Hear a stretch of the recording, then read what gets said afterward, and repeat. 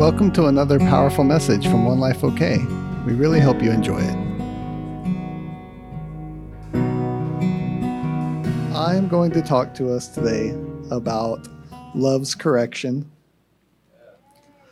and false flattery versus love's correction.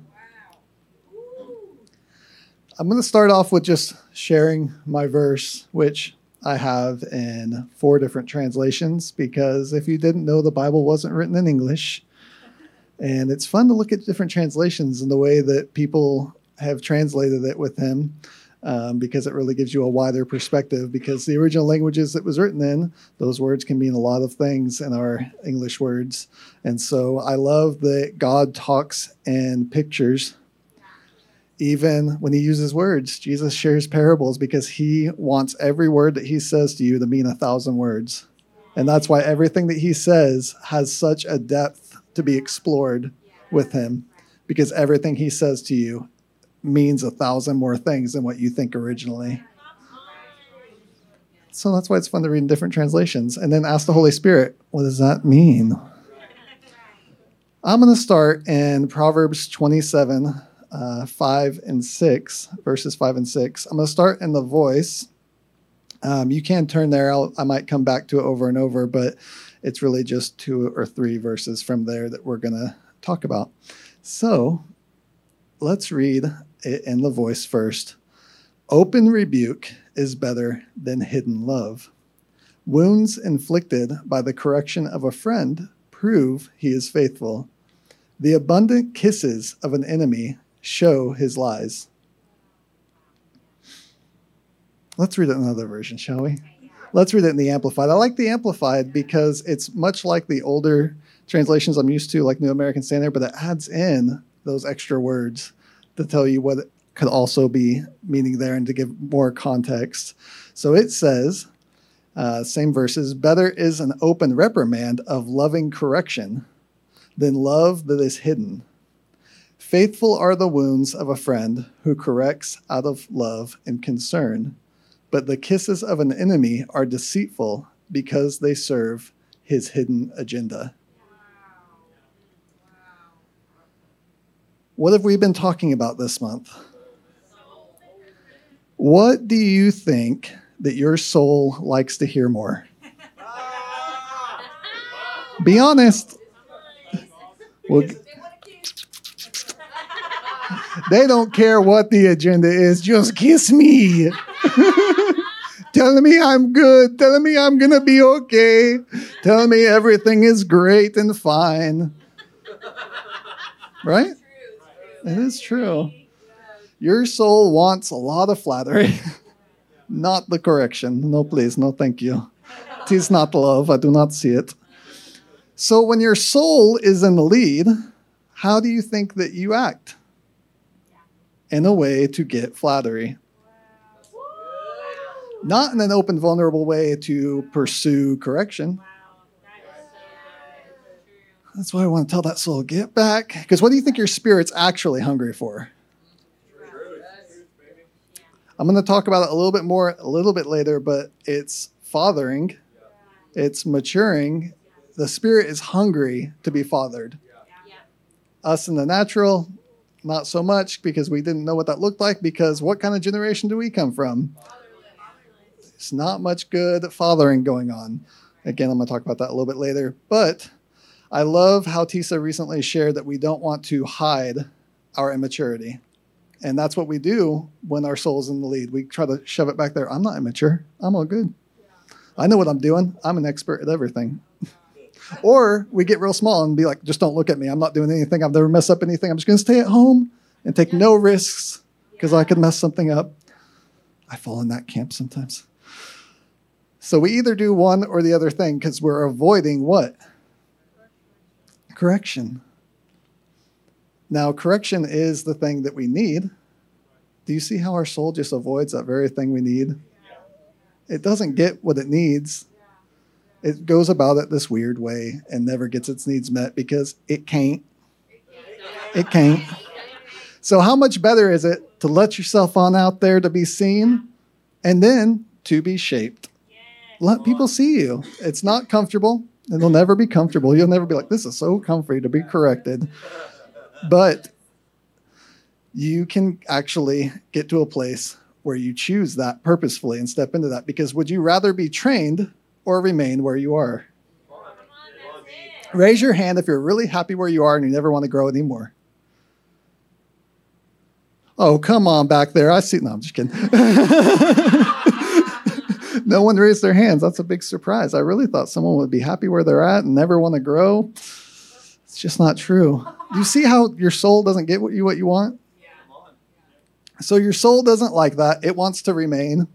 It's what we talked about. The soul doesn't like change. No matter what, even if you're not in a good place, it's like, I'd rather be here than be challenged to step out. I'd rather hang out in this mud puddle than be challenged to take the walk down the street to the beach. Let's move down a verse. If you're with me on Proverbs 27, we're going to go to verse 7. We're going to do it in the Passion Translation. Since I didn't read it in the Passion Translation, let's start in 6, and then I can go to 7 in the Passion, because I love the Passion. So verse 6, you can trust a friend who wounds you with his honesty, but your enemy's pretend flattery comes from insincerity. And this is the next verse. Remember, we're talking about soul management. The next verse, when your soul is full, you turn down even the sweetest honey. But when your soul is starving, every bitter thing becomes sweet. So your soul wants flattery. It wants to put on a mask and say, look at how good I am, to put on a show. When you get filled with that, then you don't even want the goodness of God. You're full. You don't need anything. That your soul is filled with things that aren't the kingdom. And then on the other side of that, like I talked about, if you're the one that stays small, you probably have a lot of negative talk, and your soul is filled with pride and self-loathing. Yeah. That's good. All of that lack of self-confidence, that negative talk, that's actually pride. And your soul is filled with it to the point where you can't hear the good words of a good father. Wow. So if your soul is full, you won't receive correction. How can you expect to take the hard words that you need when you won't even take the sweet words from him? That's so good. Now, when your spirit is hungry, you will find even the bitter correction to be sweet. Yeah. You will get to a place where you are so hungry that when someone corrects you, you will, like Tisa said, Mama Lynn's response, thank you, I will correct that. Yeah. You will be happy. Thank you for seeing me. Oh, I don't like that I do that. I don't like that I'm there. I want to be better. I want to be more mature. I want to be different. I want to be growing. Thank you for telling me I poop my pants. It's a good example because we all know what that would be like. We're like, oh, it's terrible. But then we do other things. We're like, well, I don't know if that was so bad. I don't know that I needed to be corrected for that. I don't know. And it's like, well, you just pooped your pants and someone's trying to tell you that they can help you to not do that anymore. And you could be like, thank you. I don't like having poop in my pants. Instead, you're like, well, I think it might be okay if I poop my pants every now and then. I'm a grown adult. I can do what I want. Your soul is full of poop. It always comes back to poop, I guess. So, if we're talking about how you have to be hungry to receive his sweetness and to receive even the correction as sweetness, how do you get hungry in the kingdom? You eat. It's not like you get hungry in the world by starving yourself. You have to feast. This house is a great way. We pour out worship. We pour out amazing words for all these groups that participate. There's a lot to feast on. I don't know if you know it, but there's a buffet set out. And sometimes there's people over in the corner acting like they're hungry. Just come get a plate anytime it's being served. Aaron's asked for your drink order 4 times. There's a lot to feast on. But the main thing that I love to feast on, a good place to start, would be the Word, the Bible, La Biblia. Now, I love the Bible. It's such a sweet little love letter. I've been leading our homeschool kids in Bible study, and I love getting to think about it as I prepare the lessons, that this is a love letter from God to them. How do I teach them his heart as this is a love letter? And I just have that filter on, and I say it to them all the time. What is the Bible? Now they know to say it back, right, Army? You know to say it back to me. What's the Bible? A love letter. He knows to say it back to me. I swear. It wasn't on mic. I promise he said it. It's a love letter to us. So a great place to feast is on the Bible. Let's read. This is actually the verse that I give to all the kids. This is our class verse that I have as our focus. I print out these cool little cards for them, and this is on there. It's 2 Timothy 3:16 and 17. I like it in the voice here. All of Scripture is God-breathed. That puts an end to that argument. In its inspired voice, we hear useful teaching. Yeah. Great. You all knew that teaching came from the Bible, right? Yeah. What about rebuke? It says rebuke comes from that as well. It's the next word there, rebuke, correction, instruction, and training. I would say that rebuke and correction are part of instruction and training. Yeah. So that is what the word does. And it says, for a life that is right, so that God's people may be up to the task ahead and have all they need to accomplish every good work. That's the Bible. Why would you not read that? Yeah. Why would you say you read it, but not like correction? It's going to correct you. You're going to have to just turn the page real quick when you come to that part. Especially on those Pauline letters. Oh, no. Romans, Scary. But that's the thing. The Bible is God's love letter to you. And what is correction? Love. It's love. It is filled. Let me tell you, I've read the Bible. It's filled with correction. Every story, every page, there's some kind of correction going on because correction is love, and it's a love letter.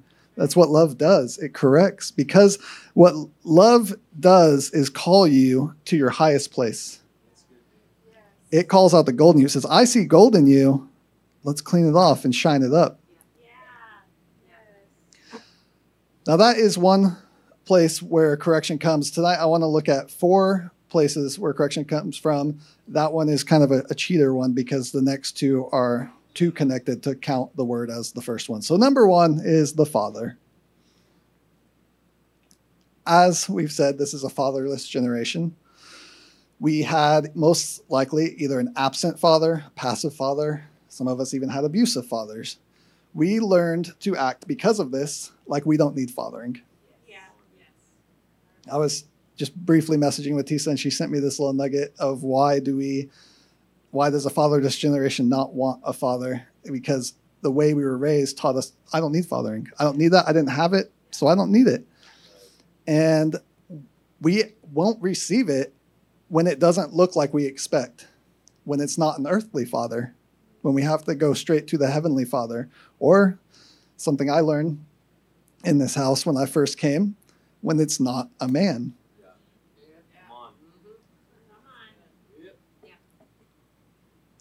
But I will tell you that the women in this house know how to father. Because when men wouldn't step up, they said, I'll do it. I'll father. And it's so beautiful that God put in them the ability to do that. Because I wouldn't be here if it wasn't for Pam's fathering, for Teresa's fathering. I don't even know where I'm going now. It's just getting me emotional.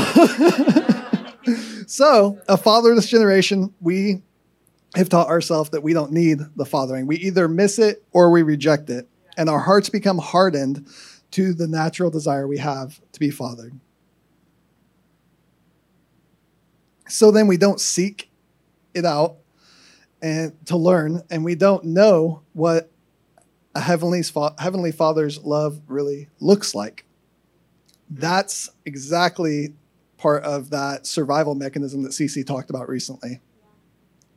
If you do not know your identity as sons and daughters, then you will not know how to be fathered. You have to get your ID. He wants to tell you you're a son. If you do not believe you're a son, then you will not accept his fathering. So we must break that orphan spirit in us. A fatherless generation is a generation of orphans. And we need healing for that. There's lots of sozos to be had. But when it comes down to it, we have to break partnership with it. We have to choose no more. There is truth presented to me. There is a Father who's loving me, and I will receive. My throat's real dry. So, break partnership with the orphan spirit. Shut that down. I'm going to just read a few more verses here because I love the Bible. I got 3 different translations of this one too. Maybe I should read all of them. I don't know. I can't just decide which one's the best one now without reading them all silently, so I guess I'll just read them all out loud.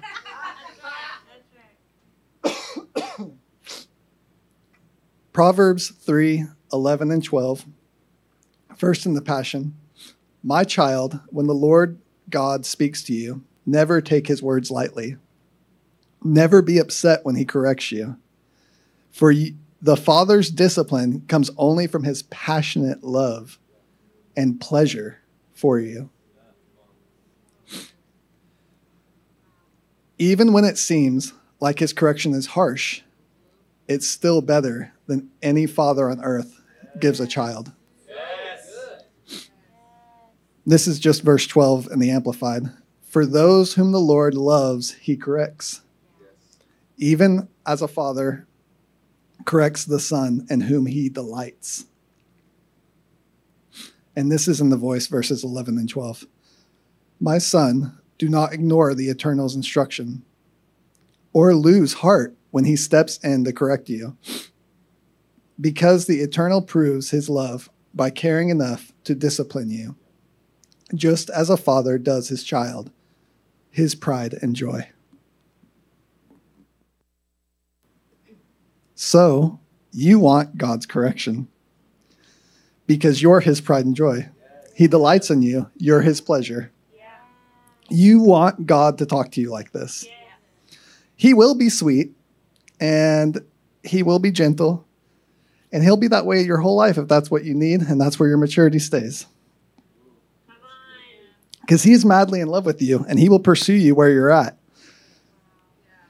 If all you can take is milk, then he'll give you milk. But he wants to give you meat. He wants to give you the correction that will make you strong. What parent wants their baby to stay a baby? I mean, they're cute, but don't you want them to stop pooping everywhere? Don't you want them to grow up and be powerful and accomplish things and have dreams? I'm thinking. It proves you are his sons and daughters when he disciplines you. I want to allow him to talk to me that way. I'll be honest, I'm kind of a baby. I don't take harsh talk very easily. I always used to joke that I would never make it in the military because if a drill sergeant yelled at me, I don't know what I would do. I mean, I probably wouldn't break down crying, but I'd probably walk away and just be done. I'm like, I'm going to leave now. Bye. Thanks for the attempt. I don't know if I could do it, but I need coaching. I need it. I'm really glad I have people in my life that will shoot it to me straight and just tell me, that will call me and say, what are you doing? I've had that conversation. It's not good. It's not easy. I'm not like, yippee. But it proves that they love me. How many of you have heard God's voice that way, where it was a correction? And you were able to say, thank you. I will correct that. Let's read Hebrews 12, 5-8, in the Passion. And have you forgotten his encouraging words spoken to you as his children? He said, my child, don't underestimate the value of the discipline and training of the Lord God, or get depressed when he has to correct you. Get out your soul. That's called pity. For the Lord's training of your life is the evidence of his faithful love. And when he draws you to himself, it proves that you are his delightful child. Thank you. Fully embrace God's correction as part of your training, for he is doing what any loving father does for his children. For who has ever heard of a child who has never had to be corrected? We all should We all should welcome God's discipline as the validation of authentic sonship, daughtership. For if we have never once endured his correction, it only proves that we are strangers, not sons. If you always hear God's voice in a sweet and gentle way and he never challenges you, it may be that you've limited how he can talk to you. Maybe you've turned your own soul into God. You have to yield to his fathering to be matured, and you have to be humble to receive that. I like Brian Simmons. I just heard him say this today. He said that humility, to be humble, is a choice. It can't be taught. So you got to stop waiting for someone to give you that breakthrough teaching so you can be humble, and just decide to get on your face and be humble. And say, I need correction because I am making a mess out of things. I need correction. And maybe I'm not making a mess out of things, but I'm not where I want to be. My daddy told me I should change the world. I'm not where I want to be. So I want correction. Now, like I said, it may be that you're on the other end of that spectrum. And maybe you've only ever heard him with a stern voice and even a mean way. But that's not him either. That's the religious spirit. And it's not what we're talking about. That's not love's correction. When it comes to correction, it's in love. The Father only speaks through love. It's why the Bible is a love letter. If you see anything in the Bible that's not his love, you're seeing it wrong. So that religious spirit, just like that orphan spirit, must be broken. You need to get healing, sure, but you also have to make the choice to break it. I refuse to allow that spirit to continue to talk in my life because I have a good dad. And I don't appreciate a spirit telling me that he would ever talk to me in a way that a loving father wouldn't. So I will not receive a single word that spirit has. That is the attitude you have to carry. I refuse any ungodly thought that would come my way because my God is a God of love. And love looks like correction. So maybe you just need to redefine that for yourself. I think I put it in my notes somewhere, but I'm jumping ahead. But I know that was a big thing for me to realize because of the way I grew up. Correction was always for someone else's benefit. Whoever was correcting me, it was for their benefit. And so when I came into this house and received correction and realized this is sacrificial for them to come to me and to correct me. They are taking time out of their day to come and counsel me and tell me that what I'm doing isn't right. That's for me. Because a person that I never met, and that this happened, I came to this house and I did a few things that weren't great. And I got phone calls that said, hey, what are you thinking there? I said, I don't know. And I realized they saw something in me, not even knowing me. But they saw me in the spirit. They saw, because I have a dad who loves me, and he told them about me. And so they spoke life into me through correction. When I realized that correction out of love is always for my benefit and sacrificial to the one who gives. That was a game changer. When that comes back up in my notes, I might repeat it. We'll see. Hey, look, we are 1 point down on 4 points of this sermon. The next way we get correction is through Jesus. You know, loving Jesus, sweet Jesus, who's never, he's just real sweet and nice. And no, not always. And it's not just the Pharisees. We all know that Jesus is rough with the Pharisees. Get out of here, Pharisees, you vipers. But he also rebuked his disciples over and over again. You don't have to read much of the Bible to get to those points where he's like, do you have any faith? How long must I dwell with you? I'm sure that's how he said it. Well, let's even look at what the word disciple means. Where do you think we get the word discipline? We all want to be a disciple, but then do we all want to be disciplined? Nope, sorry, I don't want to be disciplined. Can we give a different word for it? I'll be a student. He used the word disciple. I think we might have bad definitions for what discipline means. It's not a physical punishment. It's a shaping and a forming, which is why they're disciples, because they're being shaped and formed by a teacher. And so part of being shaped and formed is correction. I was just reading Revelation the other night. I like Revelation. It's fun because most of people don't understand that it's a love letter. It's part of the Bible. It's also a love letter. But there's some letters inside of Revelation of Jesus, and he is correcting his church. And I would say that the word rebuke fits right there. He's telling them, stop what you are doing. Like a good dad does when a kid's acting up. Hey, stop. Why are you acting that way? Why? For their benefit. Let's look at Hebrews 4:12 through 16. In the Passion version. For we have the living word of God. Who's that? Jesus. Which is full of energy. Like a two-mouthed sword, it will even penetrate to the very core of our being where soul and spirit, bone and marrow meet. It interprets and reveals the true thoughts and secret motives of our hearts. There is not one person who can hide their thoughts from God, for nothing that we do remains a secret, and nothing created is concealed, but everything is exposed and defenseless before his eyes, to whom we must render an account. So much for all the masks we were wearing, trying to act like we're all tough. And the other ones of us trying to not risk it, just stay at home. I'm not doing anything. Can't hide anything. He knows who you're supposed to be. Even if you don't, you could just ask. Continuing. Verse 14. So then we must cling in faith to all we know to be true.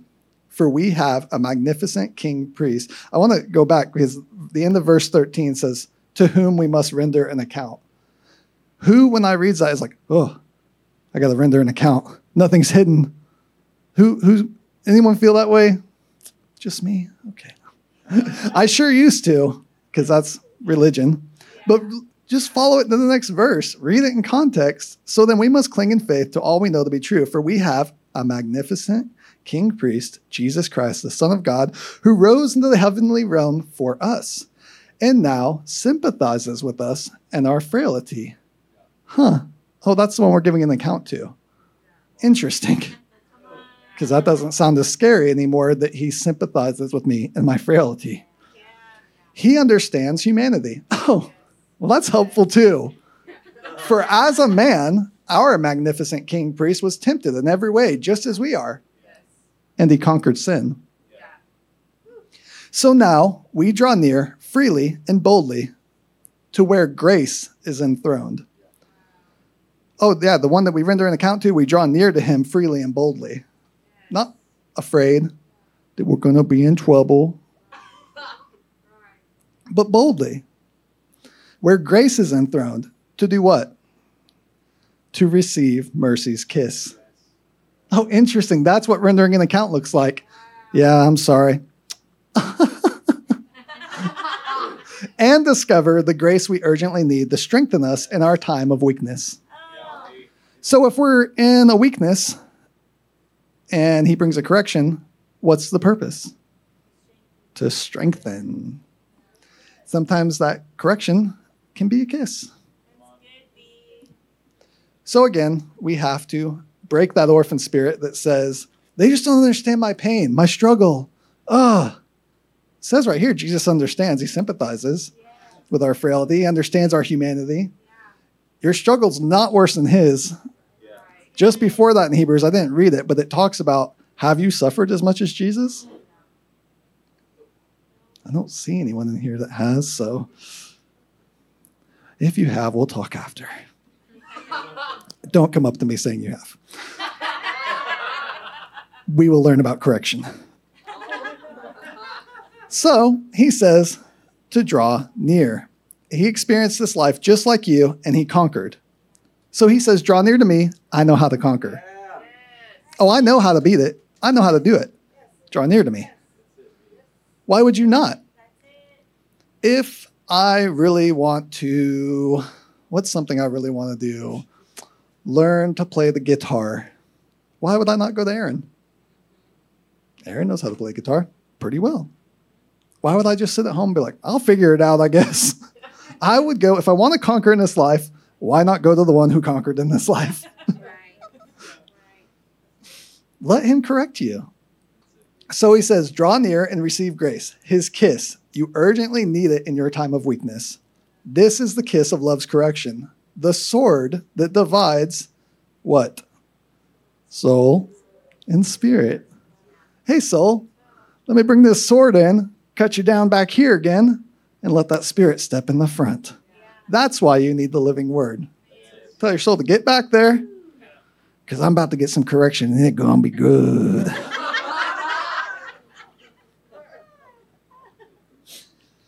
I've mentioned a few times about the Bible study that we do. Recently, we were talking, we're going through the book of John right now, and we were talking about all the ways that Jesus expresses who he is, the way, the truth, and the life, as our worship said earlier. That's what we're actually discussing tomorrow. Perfect timing.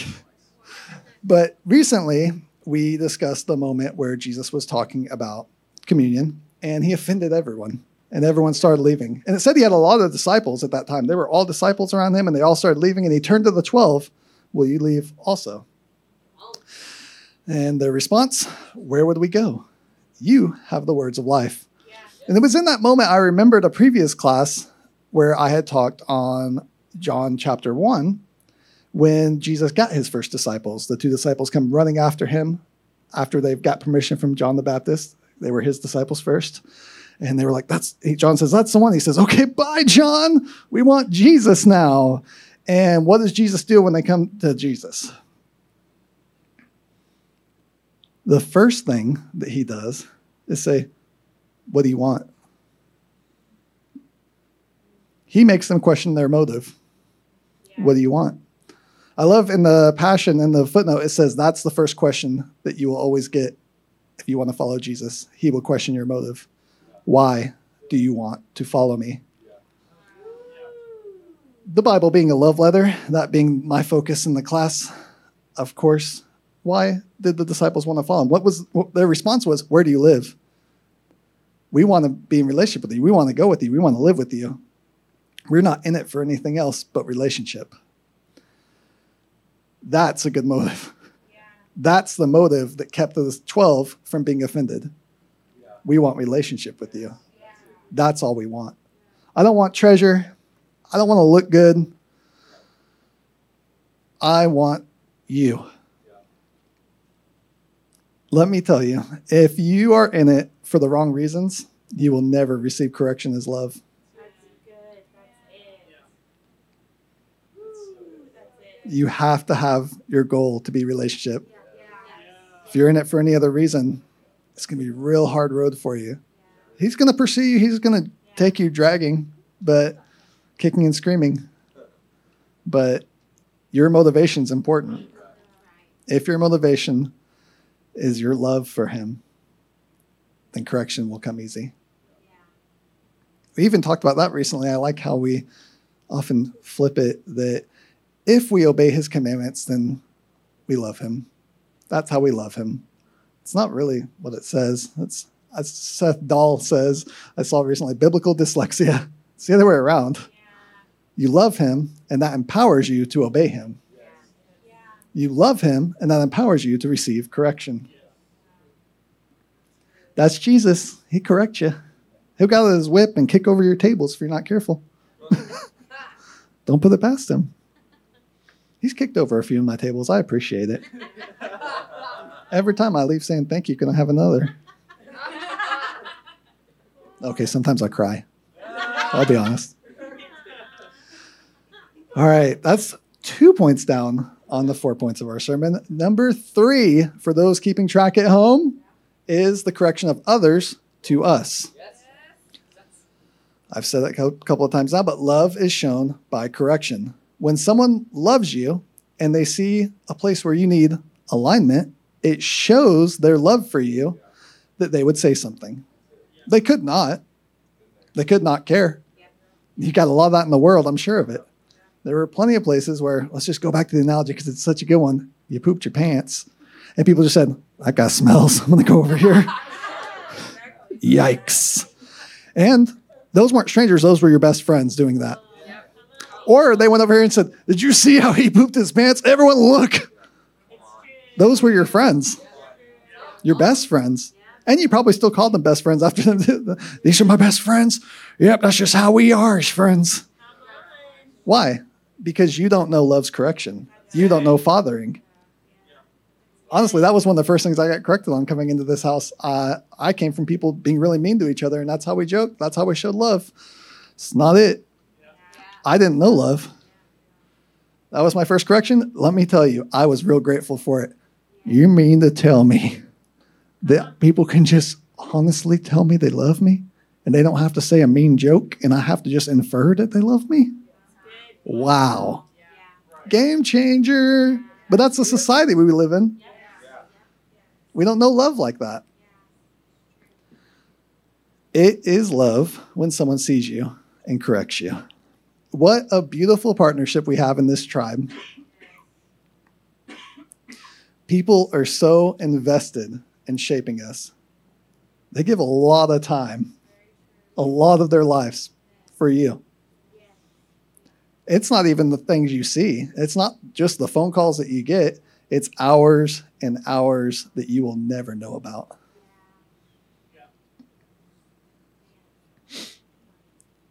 Everyone here, I'm sure, that I can see in this moment has had a life-changing moment because someone was willing to speak truth to you. And if anyone listening hasn't had that, come on down. We'll give it to you. I like when I first started doing counseling with Tisa, I think she talks about it sometimes. She would throw me softballs, and I'd be like, I could leave. I could just leave. It's too much. It's so hard. But they were softballs. They were little tiny, weak corrections. Could you just adjust it? Ow! Why? I'm still trying to get thick skin, guys. I'm still trying to get thick skin. But when I see it as correction, or when I see it as love, it changes things. When I see, man, she really loves me, she sees me, then when I get a text that says, hey, let's not do that again, I will look into why I did that. I will partner with the Holy Spirit. I will bring it back to you, and I will discuss it with you, and I will see what I can do to change that and mature out of that. Thank you. Whew. And then I cry a little later. We're being honest and vulnerable. I don't want my soul to get its way all the time. I'm real glad that no one around here will allow that. I'm real glad that if I even try to let my soul get out in the front, people are like, excuse me. And I go, yeah, get back there. Get back there. Thank you. Thank you. Thank you doesn't always come that quickly. We're working on getting it quicker. Thank you. I will believe that that was good for me. I don't want people around me that will allow me to settle for my lowest places. I want to be called out and called up. Anyone on board with that? Hands going up? All right. Yeah, I like it. I'll keep you accountable on that. Do we have we don't have cameras that face this way. I was once talking to somebody, and I could see them really clearly. And I knew they were making choices that were dangerous. And the Holy Spirit gave me this analogy that if you were at a pool going swimming and you love to dive into the pool, would you want the lifeguard to tell you, hey, it's only 3 feet right there? Or would you want to dive and try it out first? What would you want? I don't know about you, but I would want a lifeguard to say, excuse me, don't jump in there. It's only 3 feet. You will break your noggin. I wouldn't then go, oh, how dare you? My name's not Karen. Wouldn't you want someone to tell you if you're about to do something really dumb? Hey, don't dive in the pool. It's shallow. Yes, thank you. Thank you for telling me that. Remember what Tisa said recently about are you selling something or sharing something? I would say, to connect it to this, are you protecting how you look to get an attaboy? Yeah. I'm doing really good. Look at how I'm doing really good. Or are you saying, well, this is kind of what I did. What do you think? Putting on a false self to look good, that would be what Jesus called a whitewashed tomb. Looks real good on the outside. It's been whitewashed. It's been painted. Man, that's got good trim. Don't open it up on the inside. There is death and decay. It smells bad. And that's you when you try to put on a good face. What's that saying? Lipstick on a pig. I think you can see that one clearly, though. You don't have to look inside. But that might be a better analogy, honestly. We can see you when you put lipstick on that pig. We ain't got to look inside. It stinks. Personally, I used to get a lot of false flattery. I loved it. I shaped my whole life around it. Because I didn't know who I was, I would find what I could get flattery for, and I would make that my purpose. This is finally my purpose. Everyone celebrates me when I do this. That's what led me to being a people pleaser. I was celebrated for being congenial. Okay, everyone can have their way. That's my purpose. For everyone to have their way with me. Just tell me what to do. I'll do it. That's not a purpose. I don't know if you know that. It's terrible. Get some boundaries. Do you see how love's correction would be protection for what I grew up in there? It was. So, because of that, I did things like podcasting, and lots of people listened to me talk my sweet little voice on things that no one should ever care about to talk about for hours. But people said, hey, I like the way you sound there on that radio. I'm going to send you money. And I said, my purpose has been unveiled. Here I am, because lots of comments on the Facebook say, I like the way I sound. Do you want your purpose from Facebook comments? No. I don't. No, I don't. I did then. I was in a band for a long time. Toured the US of A playing that music, and I had people say, I like your blue mohawk and the way you slap that bass. And I said, my purpose has been found. Unfortunately, I was miserable. It did not fulfill me because it was a lie. That part was in my notes. Sing this line. That wasn't my notes. I was not fulfilled, and I most definitely wasn't mature. People correcting me even helped me to learn how to hear God's correction versus my soul's self-condemnation. Because I learned, oh, when you correct me, there's this, yeah, it kind of hurts, kind of makes me, but then there's this love to it. And I'm like, okay, yeah, oh, here it is. Here's my line. Oh, it's for my good, not just their benefit? Wow.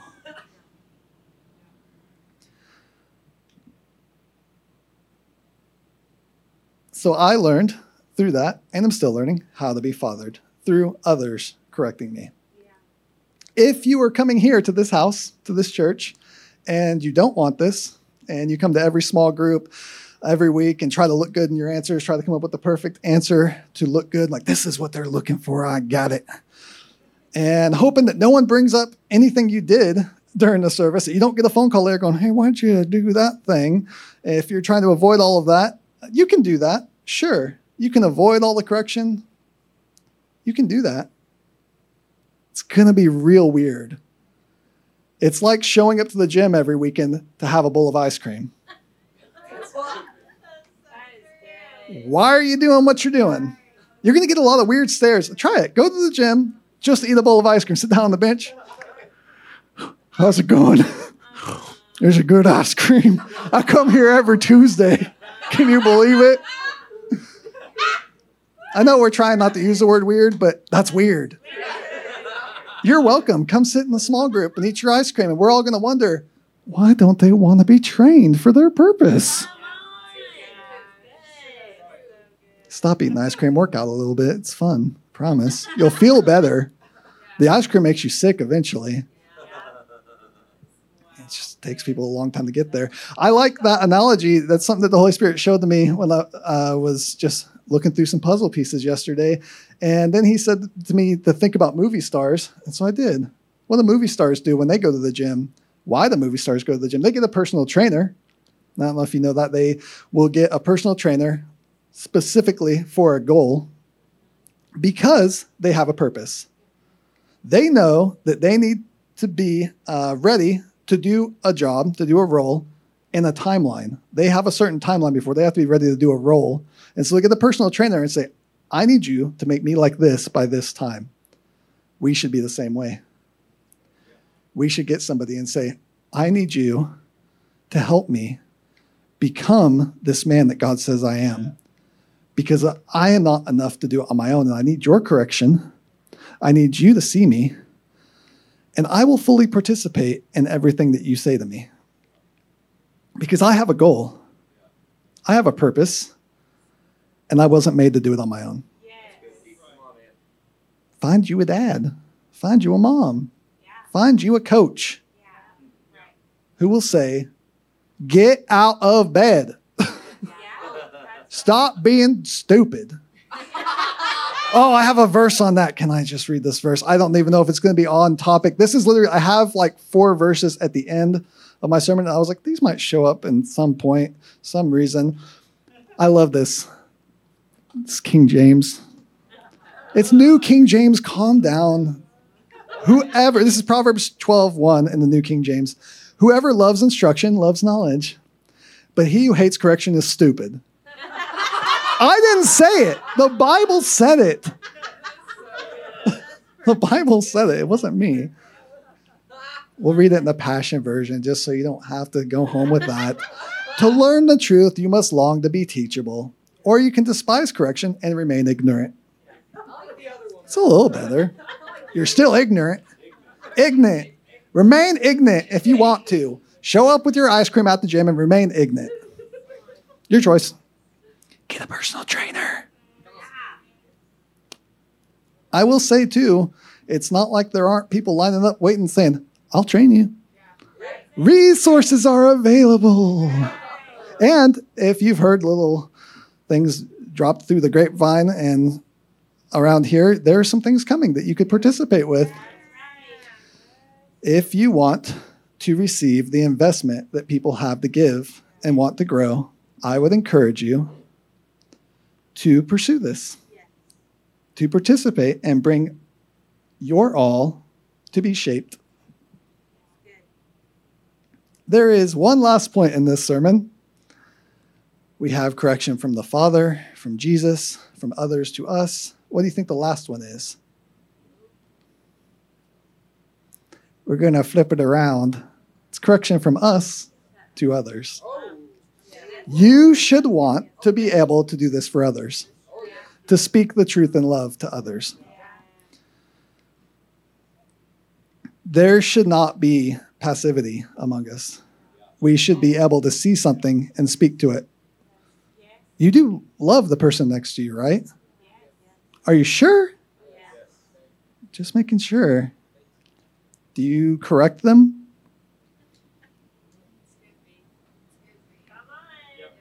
I won't look at you. It reminds me of, I used to tell this story, but then I remembered that it comes from a real life story. I remember talking about correction. When you're correcting someone else, it can feel a way because it can be like pulling a toddler off a highway.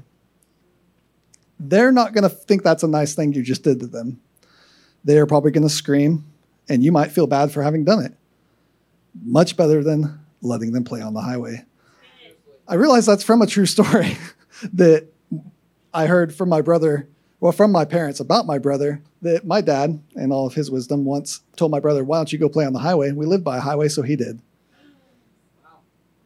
I don't know how that story really went. I just know my memories of it. But I'm sure when my brother was pulled off that highway, he was not very happy about it because, let's be honest, he was probably being a little snot. Probably wasn't just totally ignorant of the safety issue going on there. But still, if you pull a child off the highway, they will probably be like, I don't like the way this feels. But you have to be willing to because you love them to save their life. It's the same as the lifeguard thing. I want to tell somebody if I see them about to jump into a pool with 3 feet of water, hey, don't do that. I value your head. I don't want to go, someone else will get it. They might be mad at me. They might want to swim. I shouldn't say anything. Now, I have to say this. Don't be black and white when correcting others. It takes relationship with the Holy Spirit to really see where they are and what they need. Our leaders are great at this. I've seen them gently correct people, and I've seen them go at it with both barrels. Both led to success in changing a person's heart because each one is needed in a different situation. And we're all leaders here, right? This is a house of leaders. One of the ways to steward what we have here is to learn to speak when you see something. But know what your leaning is. Know if it's easy for you to come in hot and learn to gently correct. But if you have a problem with passivity and not saying anything, then get in there and be shaped. Say something, do something. Let it be shaped. Yeah. Don't be afraid to make a mess because that's how you learn. Yeah, true. You can't be corrected if you don't do anything. Yeah. That is how we learn, and it's just an excuse to not grow when we say, I don't want to mess up anything. I don't want to do the wrong thing. Now, I will caution you, do not do this if you can't receive it. If you cannot receive correction, don't try giving it out. I will ask you to stop, probably. You won't be able to do it lovingly. So look, I think I skipped a verse at some point. I did skip a verse. Let's read this verse. I had a note that said to look back at the verse. So let's look at the verse for the first time. Galatians 6:1 in the Voice. My spiritual brothers and sisters, if one of our faithful has fallen into a trap and is snared by sin, don't stand idle and watch his demise. Harshly restore him. Oh, it's not what it says. It says, I got a couple of you. Gently restore him, being careful not to step into your own snare. So now think about what I just said. If you can't receive it, you won't be able to do it lovingly. Be careful not to step into your own snare. That's important. You should want to be corrected. If you don't want to be corrected, but you love correcting others, that's what we call a snare. It's going to bite you in the buttocks. It ain't going to be good. So you should get counsel and learn to receive correction. Then, after you have tried correcting someone, get feedback. How did that go? From somebody who knows how to do it, not just from anyone. How did that, maybe not even from the person you did it with. That can come, but they might not like it. And you might have done a great job. So go up a little higher to a mom, to a dad, to a coach. How did I do here? This is what happened. What do you think of that? And let them shape you and keep on doing it as you grow in love. I like that Proverbs Tisa read recently, and Proverbs 11:14. People lose their way without wise leadership, but a nation succeeds and stands in victory when it has many good counselors to guide it. You can get it on both ends. You don't even have to wait to just get feedback. You can go up front. This is what I'm planning on doing. This is what I'm thinking. What do you think about that? And then when you mess it up, you can receive the correction. Be like, thank you. And you can pursue it, which is what we call feedback.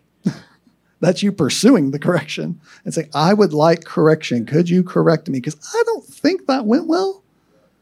We often know when it doesn't go well, but we go, I don't think that went well, but maybe it did. Holy Spirit, did it go well? I think it did. I think it probably did. I'm not even going to listen to what you say. Okay, I'm good.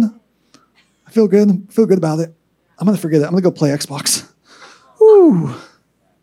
Or you could say, I don't feel good about that. Let me call somebody and learn how to do it better. Because I am teachable, not ignorant.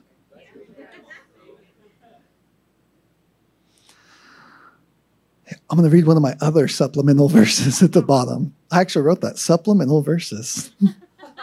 1 Corinthians 3, verses 1 through 3, in the Passion. Brothers and sisters. Oh, should I be? Brothers and sisters. You got to get it. You got to get it with passion.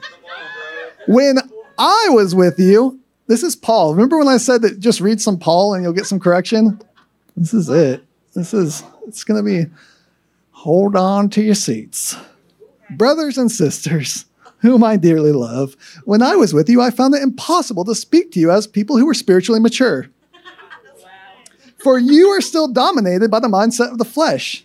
And because you are immature infants in Christ, I had to nurse you and feed you with milk, not with the solid food of a more advanced teachings because you weren't ready for it. In fact, you are still not ready to be fed solid food, for you are living your lives dominated by the mindset of the flesh. Now, spirit in the lead or soul in the lead? Which one do you think is multiple choice test?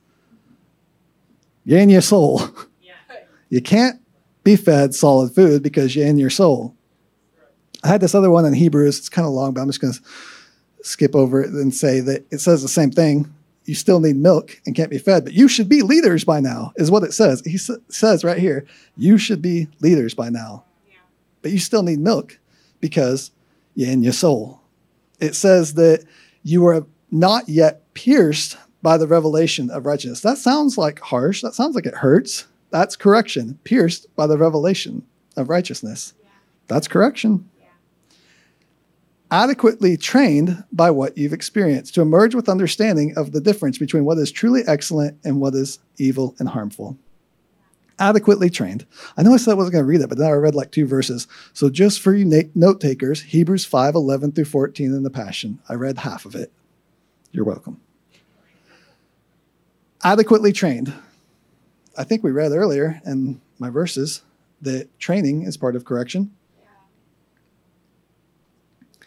I'm going to read it in one more version. Did I read it in the Message? I don't think I read it in the Message. Maybe I did. I'm going to read it again. Let's deal with it.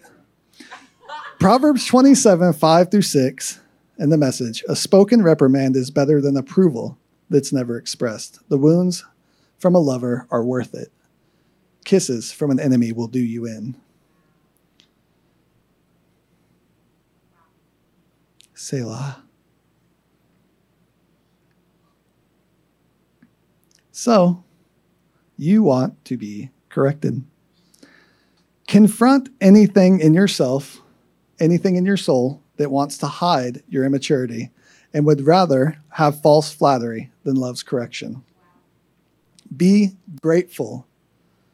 Be so grateful. Wake up grateful that God brought you to a tribe of truth tellers. I will say that is probably one of the biggest reasons why you cannot receive correction, because you're not grateful for it.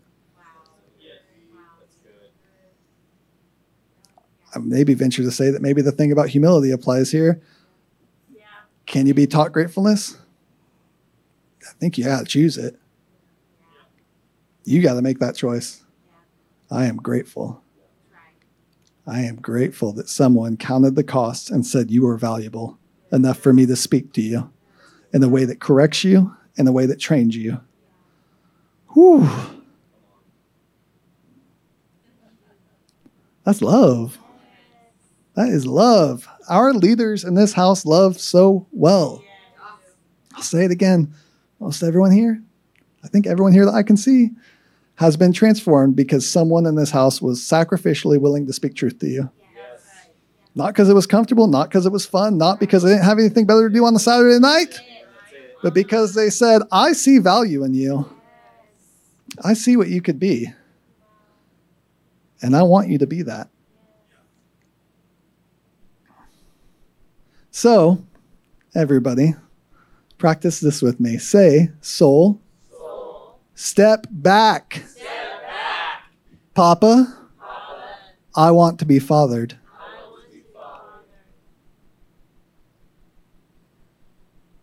Just sit there for a moment. See the Father's eyes looking at you and say it again.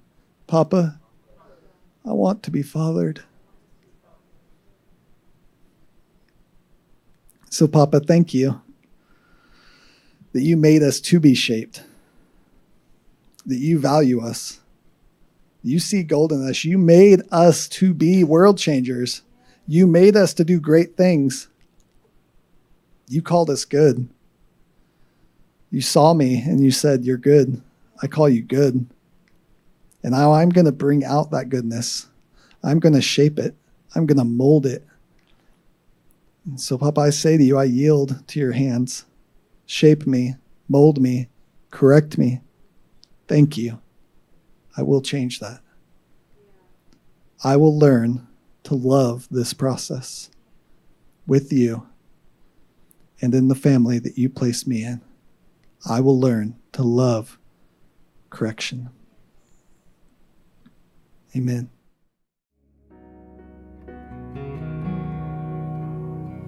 Thank you for listening to this message from OneLifeOK. For more information, please visit us at OneLifeOK.com.